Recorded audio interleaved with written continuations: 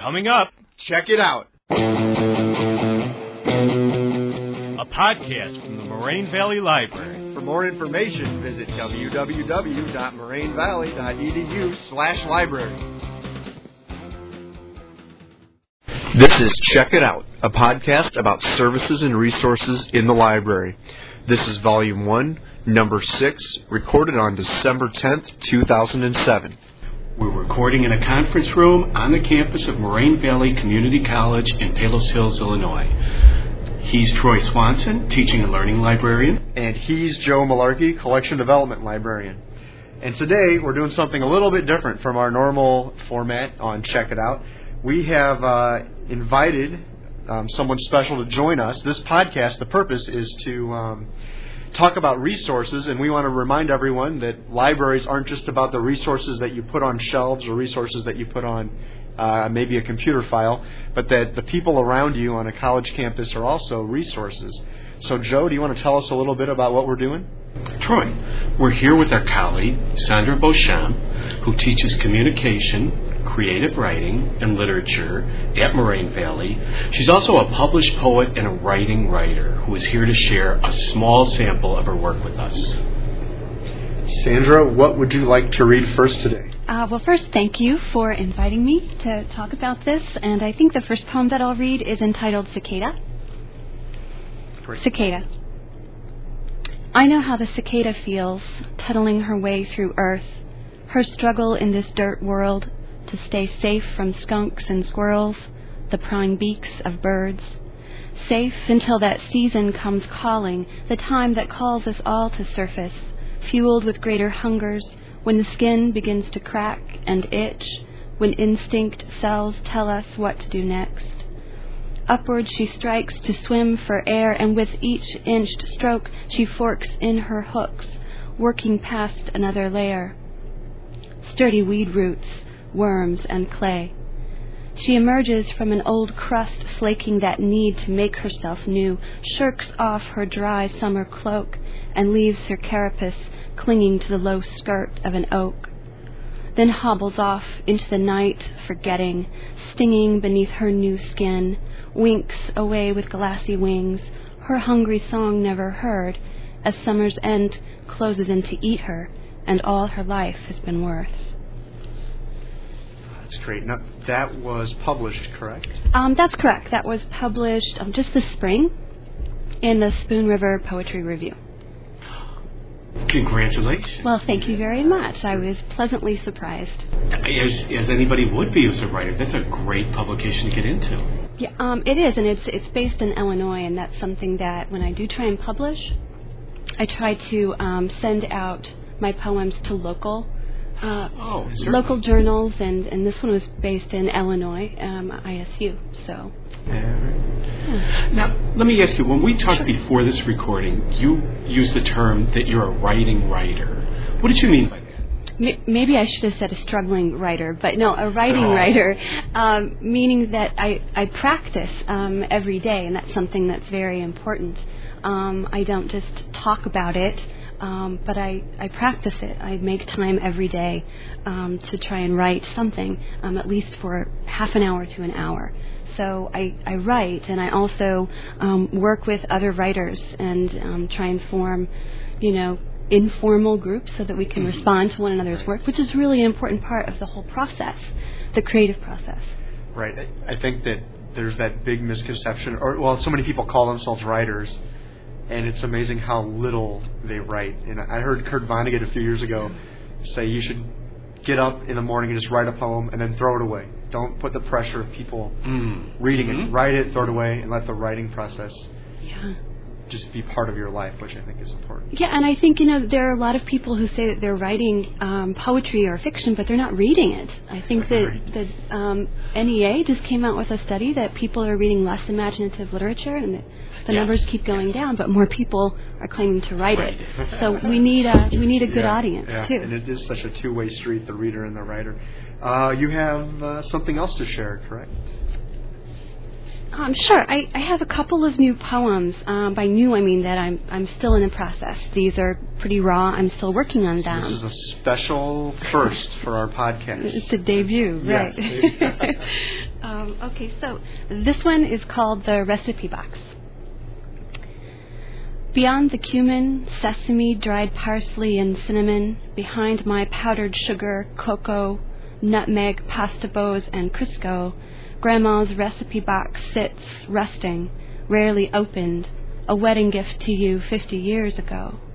Newlywed dinners for two, marriage meals, family feasts, nifty, thrifty potluck plans for Aunt Nancy's Waldorf salad, lazy day lasagna, fried pancakes, apple brown Betty, champagne punch, deviled eggs, a la Sue. The careful cards reveal in cursive steps your fingerprints, gravied swirls, clues to your new life as a young wife. Still, I smell those dark mornings you awoke too soon to cook and stew over a roasting stove for cargoes of in-laws and friends, parking grill to bumper along the lane, lice, possible cousins, tracking mud and snow through the kitchen you scrubbed 2 weeks before. Through it all, your face bloomed apples, your anger basted slowly with the shyness I would never know, and a desire to make everyone, including me, joyous with meat and potatoes, miracle whipped salads. That last Christmas, I remember watching the meal move around your plate, the peas navigated under your dressing, blonde turkey divan fanning the plate like strands of fine white hair. So small were your bites, your martyred hunger of a meatless life was a plate left full. Thanksgiving, he hovers now over me, clucking, checking my breadcrumbs, the pans I used to roast the damn bird. She used to do it like this. She used that pan. She did not use rosemary under the skin. She did not do it like that, not at all. Not like her at all. There is no way to recreate your sage-gouged stuffing, your dry pumpkin pie, your humble tangled turkey, your bland holiday yams. Yet I ponder the recipes you left for me, teaspoon out emotions and cup out all the calls to you I should have made, just the way you would have done. But I realize that I have a cupboard of spices and not a thing to use them on. Now you say that's not finished. It's not finished, no. Really? It's so good, though. What part is unfinished? Well, I don't know. I just feel like in the previous section, there was actually a part about the speaker's mother as a child, and some unfulfilled wishes that she had.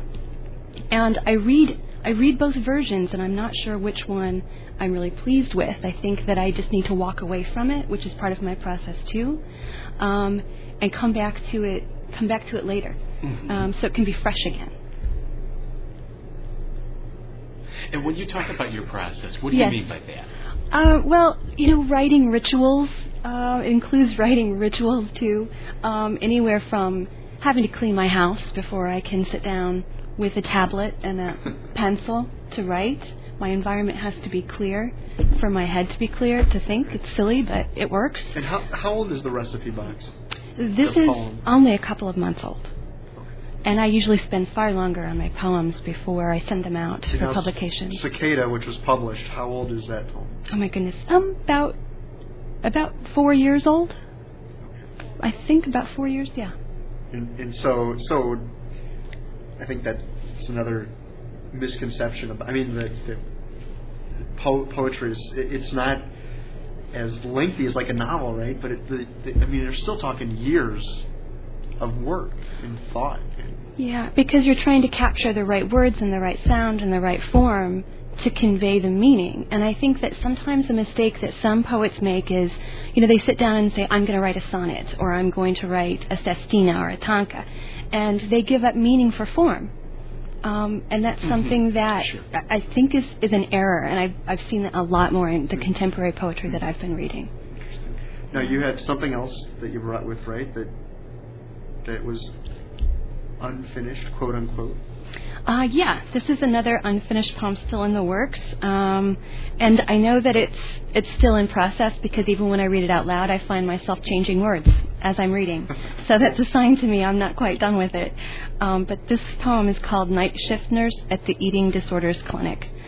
This particular poem came to me after I was watching a documentary on HBO called Thin, and it was about these girls who were either starving themselves or killing themselves, and the nurses that worked with them. And I thought, how strange that must feel. And so this is what came to me. This is what came to me as a result of that. Night shift nurse at the eating disorders clinic. To these disappearing girls, I must seem an elephant, a clumsy oafish wall of flesh, a fat bologna sandwich, waddling around with a Twinkie in my pocket, fudgesicle melting in my glove compartment. Rather average, I toe the line at 165, 5'4.5". Compare that to their eager morning bones, stretching before sunrise against the blue skin of their papery prisons. They eat cigarettes and paint their futures in size negative. They are never good enough, never model beautiful or wonderful enough to eat that pasta primavera, a hot fudge sundae, that salmon almondine. It's always a sin or sitting vomit at the back of the throat. They don't know how a lover's fingers can dig and cling to ample hips, how the eye eats on a sweet dimpled thigh or clings to round belly. They do not know how hunger haunts children before school in the city, how our sister refugee will starve so her babies grow bones and teeth. Instead, they sneer at me, the enemy, as I chart their ounces at 5:30 every morning, their nail beds coffin blue, hands just frost, hair limp, yet eyes alive and eyes cursing still. Outside, at lunch, I sweat over a cheeseburger and wish this hunger for them.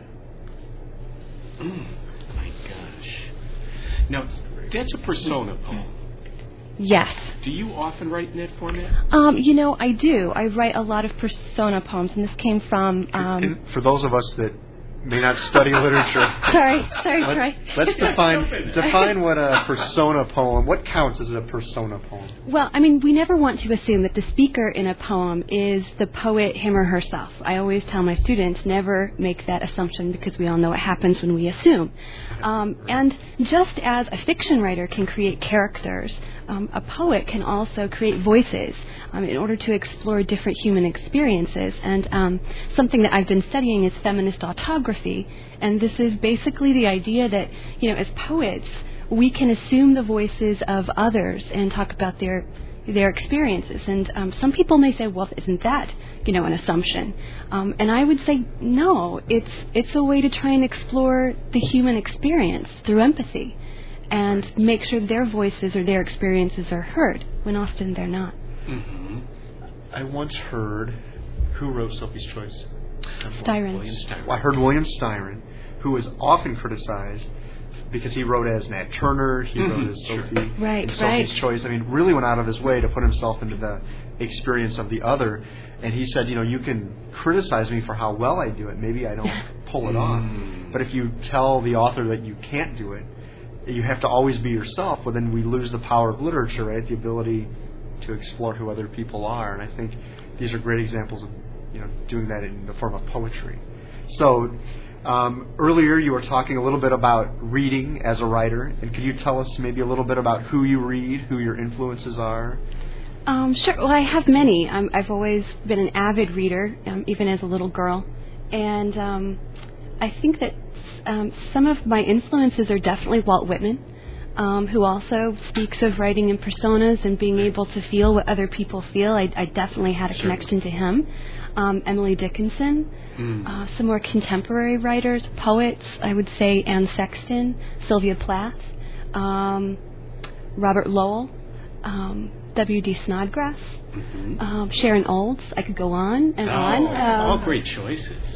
Also William Stafford is one of my favorite poets. Great choices, and most of whom are available in the library as a plug. Most certainly. That's right. Check it out. Yeah. Now, you mentioned Stafford. Yes. And didn't your work also win an award that was named for him?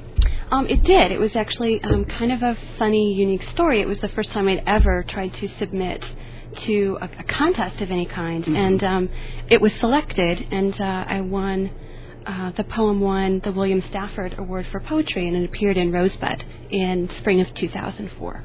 Congratulations. Thank you. So you are you. an award-winning poet, and we've revealed it on the podcast. The secret's out. Yes, so Our great. stock is going up. Could you read one last poem for us before we go? Sure. This is another persona poem, and it actually came from some of my students who said, why can't we ever read a happy poem? And I thought, well, there just aren't really that many out there because... Right, always a complaint about poetry from people I know that drag to these readings. Right. So we're ending on a happy note. I think it's an uplifting one. It's a hopeful one. Yeah. Yeah. It's entitled First Child. As a kid, I drank strawberry knee-high, loaded myself up, sticky with its syrup, and in the porch swing, rolling heels against cool concrete, felt my belly slurp and gurgle, sloshing in watery tempo. Mother warned I would bloat into a fat, seeded bulb ready to gush and split open. I loved the idea of growing red and round, a bright shape easily rolled between fingers and plunged into a watering mouth. In the dark, love, you hover over me, slip ripe fruit between my lips, and stroke my swelling stomach, pulsing with a fresh rhythm, bright as a promise, sweet as a new memory. That's great. Isn't it? Yeah. Sandra, thanks for joining us today. Oh, well, thanks for listening. Yeah, for having me. And to all of you out in podcast land, we want to thank you for listening. Come back and check out these resources and all of our events here at the library. We want to thank you for a great first year and wish you all the best in this coming year, 2008. He's Troy Swanson. And he's Joe Malarkey.